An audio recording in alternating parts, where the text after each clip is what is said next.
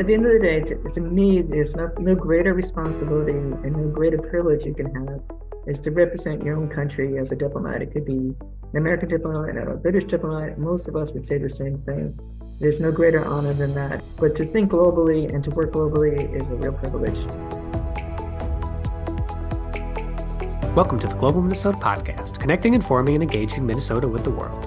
Our mission is to advance international understanding and engagement in every corner of the state. We do this with a variety of programs, including our public events, K-12 education programs, Great Decisions discussion groups, and professional exchanges. To learn more, visit our website at globalminnesota.org. I'm Nicholas Hayen, Marketing and Communications Manager for Global Minnesota. Earlier this year, Global Minnesota had the honor of welcoming the former U.S. Ambassador to Cyprus, Kathleen Doherty, for an in-depth public conversation about the unique situation of this divided Mediterranean island. She provided an excellent summary of the static conflict in the region and what it means for all of us here at home, as well as the wider world abroad. You can catch that recording in one of our previous podcast episodes or on the past events section of our website. So in today's episode, we're bringing back Ambassador Doherty to continue the conversation about her diplomatic career, careers in the Foreign Service, and a behind-the-scenes look at life as an ambassador. So Ambassador, welcome to the podcast. Thank you, Nick. I'm looking forward to the conversation. Me too. So could you briefly then summarize just your career and what really inspired you to join the Foreign Service in the first place? Well, I joined the Foreign Service when I was 27 years old. And actually the year before, I had taken the Foreign Service test on a dare from someone who I was dating, who had taken the test the year before and told me about the test. And I was intrigued by it. But my first question was, how much does it cost? And I was told it was free. So I said, okay, I'll take it. And, you know, the Foreign Service test is a trivia, basically a global trivia test. You have to know a little bit about history, about economics, about global history, politics, architecture, culture. And at each, there's a written test and there's an oral test. And at each stage I passed, but I had no intention of joining the Foreign Service. Quite honestly, I did it really just as a lark. And I ended up going to graduate school at the London School of Economics. It was 1989. And I intended to go into international business. But for those historians or those who know their history well, in the fall of 1989 was a very pivotal transformational time in Europe. It was the fall of the Berlin Wall. And in October of 89, basically the Soviet Union, a lot of countries got its independence. And I was in the midst of history, and I even had the chance to go to Berlin a few days after the wall opened up. And then I had the chance to go to Hungary and Budapest for a couple of weeks in January of 1990. And I started seeing how I wanted to be part of history. I wanted to help make history. I wanted to see history, be an observer of history. And fortuitously, the State Department offered me a job as I was graduating, and I was also facing unemployment. And so the combination of wanting to do something impactful and global and being unemployed and having the promise of a government job got me to join the Foreign Service. And I had every intention of doing it for a few years, and a few years turned into 30. So I say I was very lucky. I fell into something, into a career that I ended up loving and being relatively good at. Yeah, that's really funny how you, like you say, you sort of fell into it. I imagine there's more than a few people who might listen and think, man, and I tried so hard and couldn't get through the Foreign Service test, and here you breezed through it. But well, I was an avid reader, and a lot of people have asked me over the course of my career, how do you pass the Foreign Service test? And I was lucky that as a child I read the New York Times, basically front to cover, and I was always reading The Economist magazine, and so I did not have even a master's degree when I passed the Foreign Service test. I know people who've had PhDs and master's degree, and they don't pass it because they're just not as well-read generalists. And that's what really the State Department looks for, well-read generalists rather than having a singular expertise. Yeah, and it's hard, isn't it? Less than like 1% of people pass. I mean, I tried it once and didn't make it through, so yeah, it's that's not what easy. I hear it's about, you know, I think historical average is about 20,000 people take it a year and maybe 2,000 pass. And then you get a rank based on your scores, and depending on where you fall on the ranking, you get offered a position, or you may not get offered a position. and then you have to go through security clearance. And although one of the questions I often get, do you have to be a U.S. citizen? Yes. Can you be a dual citizen? Yes. Can you be born in a foreign country? Yes. But the big question is whether how long it takes to get the security clearance process completed. So then after you spent a few years kind of at the lower level, tell us a little bit more about some of these other postings you had prior to becoming ambassador. Yeah, so my first assignment was the Dominican Republic, where I processed visas, and I'm a big baseball fan. And if anyone knows anything about baseball, the Dominican Republic has some of the best group of Major League Baseball players coming to my country. So I loved having that opportunity to meet a lot of the baseball players. And then I served in Brazil after that. And then I was in Washington, and there again, a lot of luck and being in the right place, right time happened. I was working in what we call the Economic Bureau, doing kind of investment treaty negotiations. And the then Deputy Secretary of State, the number 2 person at the State Department, was a person named Strobe Talbot.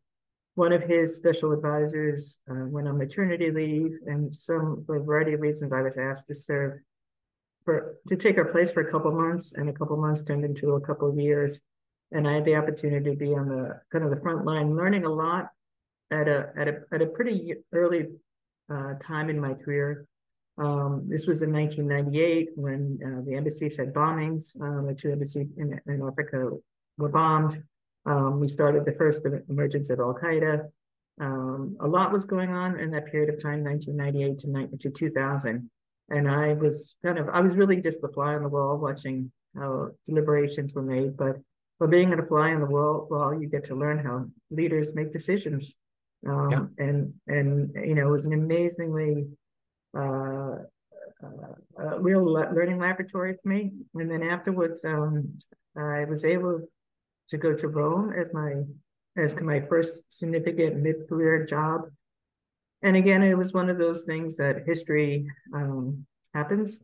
First, the thing was the G8 summit in Genoa in 2001, in July 2001. And it was the first time we had global protests against the World Bank and IMF and G7.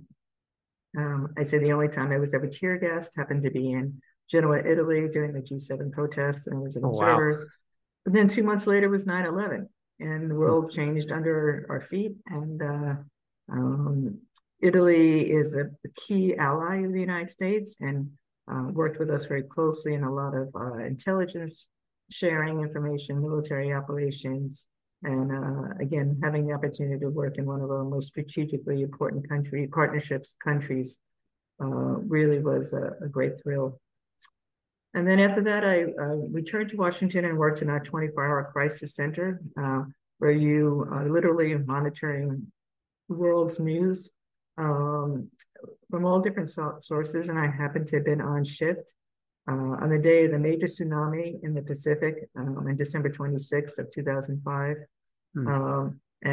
Again, hearing at 5 a.m. in the morning and calling everyone back at a very senior leadership who had all been on their family holidays for Christmas, and they all had to rush back to Washington to deal with the major crisis and loss of lives that was happening. Yeah. So then that, again, one thing leads to another, and I ended up then going to Moscow. I first spent 9 months learning Russian, and I must say that nearly bested me. I can learn languages, but Russian was a really tough one.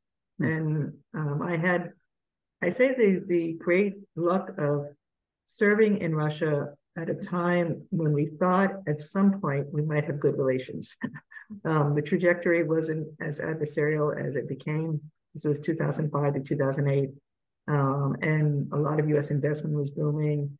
There was a lot of, I want to say pure optimism, but there was some hope that U.S. and Russia would find some kind of stable working relationship where we would compete with each other as necessary, but we would also be more collaborative as a partnership. So I was spoiled. I had a time and place in history where I think my predecessors and my successors did not have that same kind of relationship.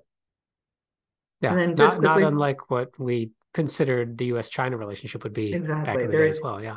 Right. There are many people who can point to that they happen to be at a really good crossroads of history rather than when the crossroads led to a different direction. And then just fast forward very quickly, I served in London after that during the 2008 economic crisis meltdown. And again, being an eyewitness to history, seeing how the very senior leadership of the US government, the Treasury Secretary, the Secretary of State, new President, President Obama, engaged on these global economic issues was a great learning experience and being part of it. And then I went back to Washington and headed our European Union office, and then kind of handled all matters dealing with Western Europe for a couple of years. And then returned to Italy as the deputy ambassador, #2 on the embassy, where it's a 700-person embassy with 22 US government agencies working there. Again, one of our most strategic partners. Yeah. And so there, and then after that, went to Cyprus. And that was the culmination of my 30-year career. I returned after Cyprus and spent 1 year being a dean at our diplomatic institute, and then left the State Department and now work for a foundation. So I hope that wasn't too boring of an overview of my long and great and very fun career. No, I think that's great. And you clearly have a lot of great experiences to draw on. So I was wondering if you have any of your most interesting or inspiring stories from your time. I do think people have often asked me, what was my favorite assignment? And emotionally, I always say Italy, because I mean, for many people, you can understand why living in a place with the history and the nature and the beauty and the culture. To me, the two most fascinating and challenging places were Moscow and Cyprus. In Moscow, I learned something new every day, sometimes about humanity and geopolitics and competition and espionage and military competition in ways that were really eye-opening. Cyprus, the obligations and responsibilities of an ambassador are profound. I mean, every single day, you're not only in charge, you're not only the CEO of a diplomatic mission with employees and responsible for their physical safety, their work environment, feeling fulfilled as professionals, but then you're also the external face of the U.S. government and the U.S. people. And again, that is such a profound moment of being part of it. I think for me, kind of the most important moments really did come as I think one was in Cyprus as we were as negotiations to reunify the country were coming to a head, and we thought to a positive result, which was not the final result. Being part of the behind the scenes negotiations, talking with the leaders of the two sides in Cyprus, engaging with other countries, really feeling a sense of historic importance that an individual and a country can really make a difference. That to me was one of the most fulfilling aspects. There also were just great times of great fun. I mean, I think, being a diplomat overseas is sometimes people say it's glamorous, and certainly the places I lived in can be considered more glamorous than others, but those weren't the moments that I remember. It's the moments of just having discussions with the taxi driver, or going to the local coffee shop, or hanging out with some of the kids from whatever country it was. That to me was the best part of the job. And not having the formal parts of it were fun, but the informal parts by far will be the memories I will carry with me for the rest of my life. Yeah. Do you think you get maybe a bit more of an authentic sense of what people are like when it's in those informal senses? It's one thing to be at a formal dinner where everyone is kind of putting on a separate face, but behind the scenes, you get to really see what happens within the country and get to really meet the people who make the country go around every day. Right. And that's, we're guests. I mean, we're any diplomat in any country is a guest there. And so, it's an obligation as a guest is to be respectful of the country and the culture and the people, but it's also, it's part of the obligation is to be a guest and to learn, and not to always be in a position of being more knowledgeable or trying to be more knowledgeable in the country than the people from the country themselves. They often, I think there is a risk sometimes that Americans come in thinking we know how to solve everything, and we don't always listen to the people who are directly impacted by whether it's U.S. policy or global policies. And again, I said my favorite moments were just hanging out with people, running during road. I ran a lot. I did a lot of 10Ks and 5Ks in the island of Cyprus and meeting other fellow runners. I mean, we were just runners. I was not the U.S. ambassador. I was a runner, and that was just great. Yeah.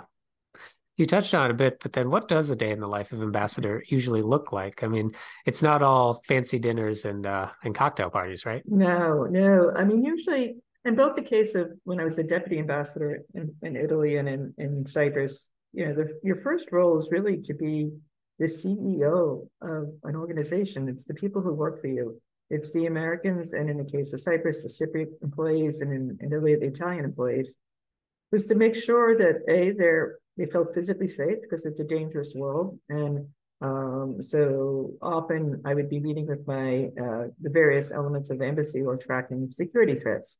So I would often talk to them. I would always talk to the press people in the morning to find out if anything had happened in that country that would be important for the U.S. to know right away in the first thing, because our press people were both Americans and local employees who often read the language. So they would be reading the Greek or Turkish press in Cyprus, and in Italy, it'd be reading Italian press. And in the morning, we would huddle together and say, this is what happened overnight. Sometimes they'd get instructions from Washington to request something from that host government. It could be something as simple as, we're having a visitor from Washington from one of the U.S. government agencies, and they want to set up meetings with the host government officials. Or we need particular action on whether it's getting Cyprus to support sanctions against Russian oligarchs.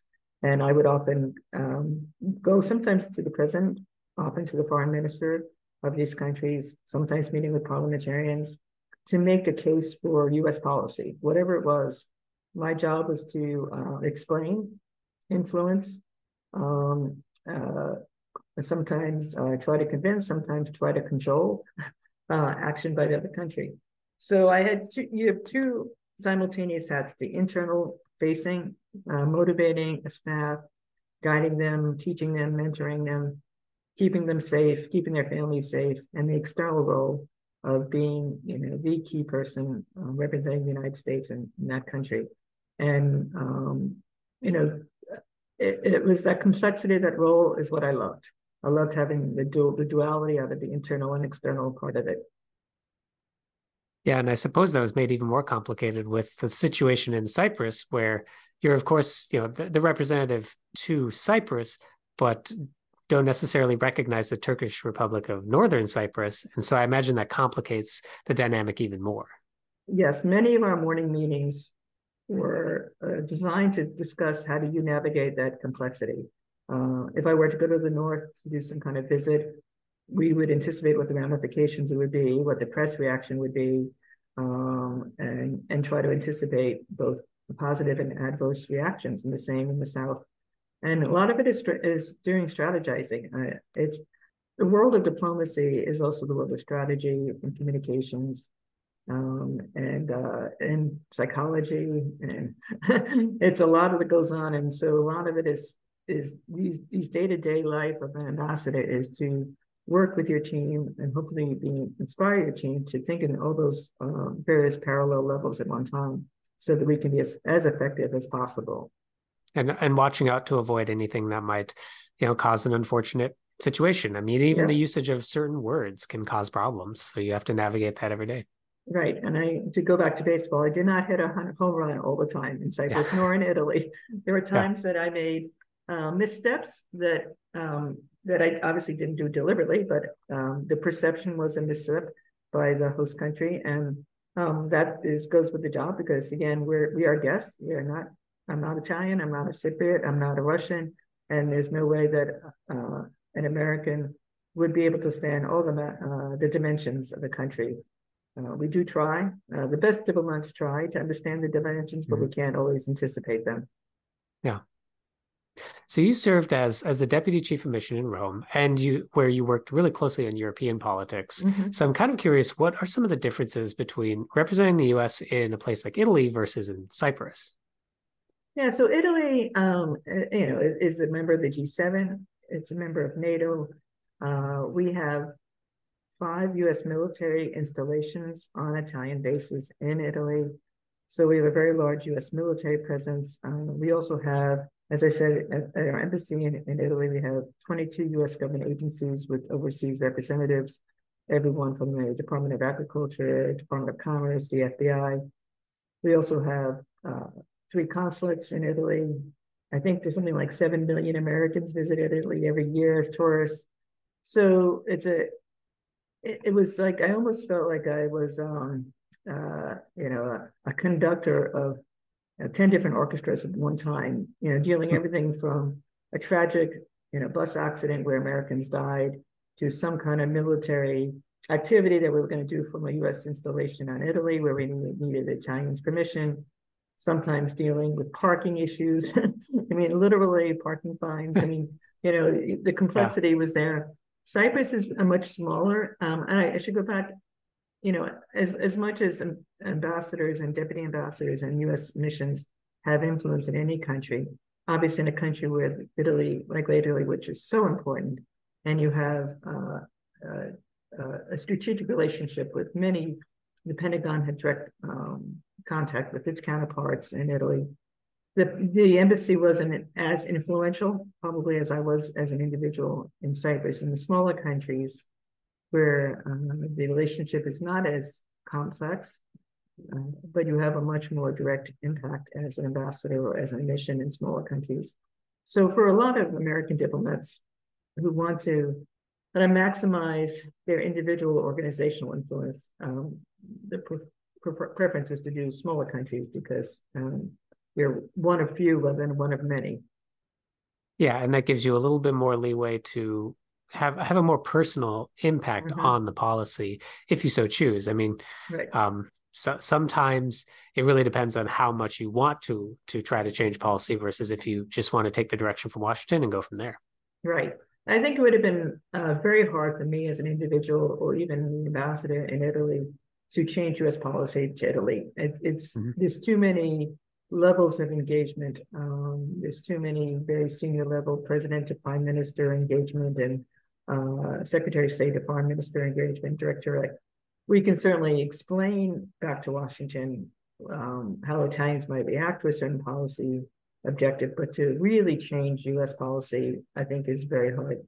Whereas in Cyprus, as I mentioned, when I was in Minnesota, in Minneapolis, I and my mission did really change U.S. policy towards Cyprus. We made a series of recommendations, and I believe that history will show, for good or for bad, that the recommendations that we adopted under my leadership was significant, and it really changed. And I can't imagine that we could have done that in a larger country. That ability to enact meaningful change while you're representing the United States, I mean, I know it's inspiring for a lot of people. So I'm just wondering, what advice would you have for someone who's really curious about a career in the Foreign Service? Well, you actually used the best word. I say, you must be curious. Yeah. The most important skill, and it's not even skill, is curiosity. If you don't have curiosity, you'll never be effective, or you'll be limited in effectiveness because you won't learn the necessary things to be influential. You won't know how to listen. You won't know how to ask the questions. You won't know how to observe. You won't know why something that seems insignificant to American in a country's history can be so profound in the mindset of people. If you're not curious and you don't ask those questions and you don't want to learn, and I was struck sometimes by my colleagues who would show up in a country, my peers, having not read enough about that country, have not explored the literature, had not explored the music or the movies. You're never going to understand it as someone who was born in those places, but it comes with an obligation. But if you don't have curiosity, by far, I think the most important thing is curiosity. Curiosity in a very broad sense, because you don't know where you could end up. They could That's right. send you to a lot of different places. Yeah. I actually wanted to stay in Latin America. So, I wanted to really make that my career. And people laugh when I said I was hesitant to take Rome when it was offered to me because I really wanted to stay in Latin America. And again, I had no complaints. I mean, yeah. I had an amazing career and extraordinarily grateful for all that I had, but certainly didn't take me in a place where I never thought I'd end up in Russia. Certainly never thought I'd end up in Cyprus, and very grateful for it. it's a career that it's not a career. It's we always say it's a vocation, and it's not because it is a 24-hour identity. It is your life overseas. And even when times are really tough, and I get that question often from students and others, what happens if you disagree with such and such a policy, and obviously the contemporary news brings that right to the forefront. And what if it's a president you don't like or don't support? At the end of the day, to me, there's no greater responsibility and no greater privilege you can have is to represent your own country as a diplomat. It could be an American diplomat or a British diplomat. Most of us would say the same thing. There's no greater honor than that. And so I hope anyone who listens to this would be curious about this profession. And it doesn't even have to be with the State Department. It could be with any of the U.S. government agencies. It could be with nonprofits who sometimes, have the same kind of sense of obligation, responsibility. But to think globally and to work globally is a real privilege. Agreed. Well, Ambassador Doherty, thank you so much for joining today and for all your work to represent the U.S. on the world stage. Well, thank you very much. It was a privilege and pleasure to be with you today. And that's all the time we have today. You can catch the full event recording of Ambassador Doherty's discussion at globalminnesota.org. Thanks as always to all the members of Global Minnesota who make our programs possible. Be sure to check out our website at globalminnesota.org to find information about upcoming events, learn more about our international programs, and sign up for our weekly newsletters. And don't forget to subscribe to this podcast if you haven't already, so you can hear untold stories of international connections each month and catch recordings of our public events. And if you like these stories that are featured on the Global Minnesota podcast, and you want to continue supporting our mission to advance international understanding and engagement, then please contribute to our year-end fundraising drive. Now you can double the power of your donations from now until December 31st. Thanks to a matching grant from the Anderlich Memorial Fund, your gift will be matched up to $50,000. So become a member today with a tax-deductible donation of any amount. Plus, when you become a member at the $75 level or above, you'll also receive 2 complimentary vouchers to attend the annual U.S. Foreign Policy Update with Tom Hansen on January 31st. So take advantage of this great opportunity today for your chance to hear from local foreign affairs expert and diplomat Tom Hansen as he discusses the latest foreign policy developments, trends, and challenges facing the U.S. in the year ahead. Thanks for listening, and we'll talk to you soon.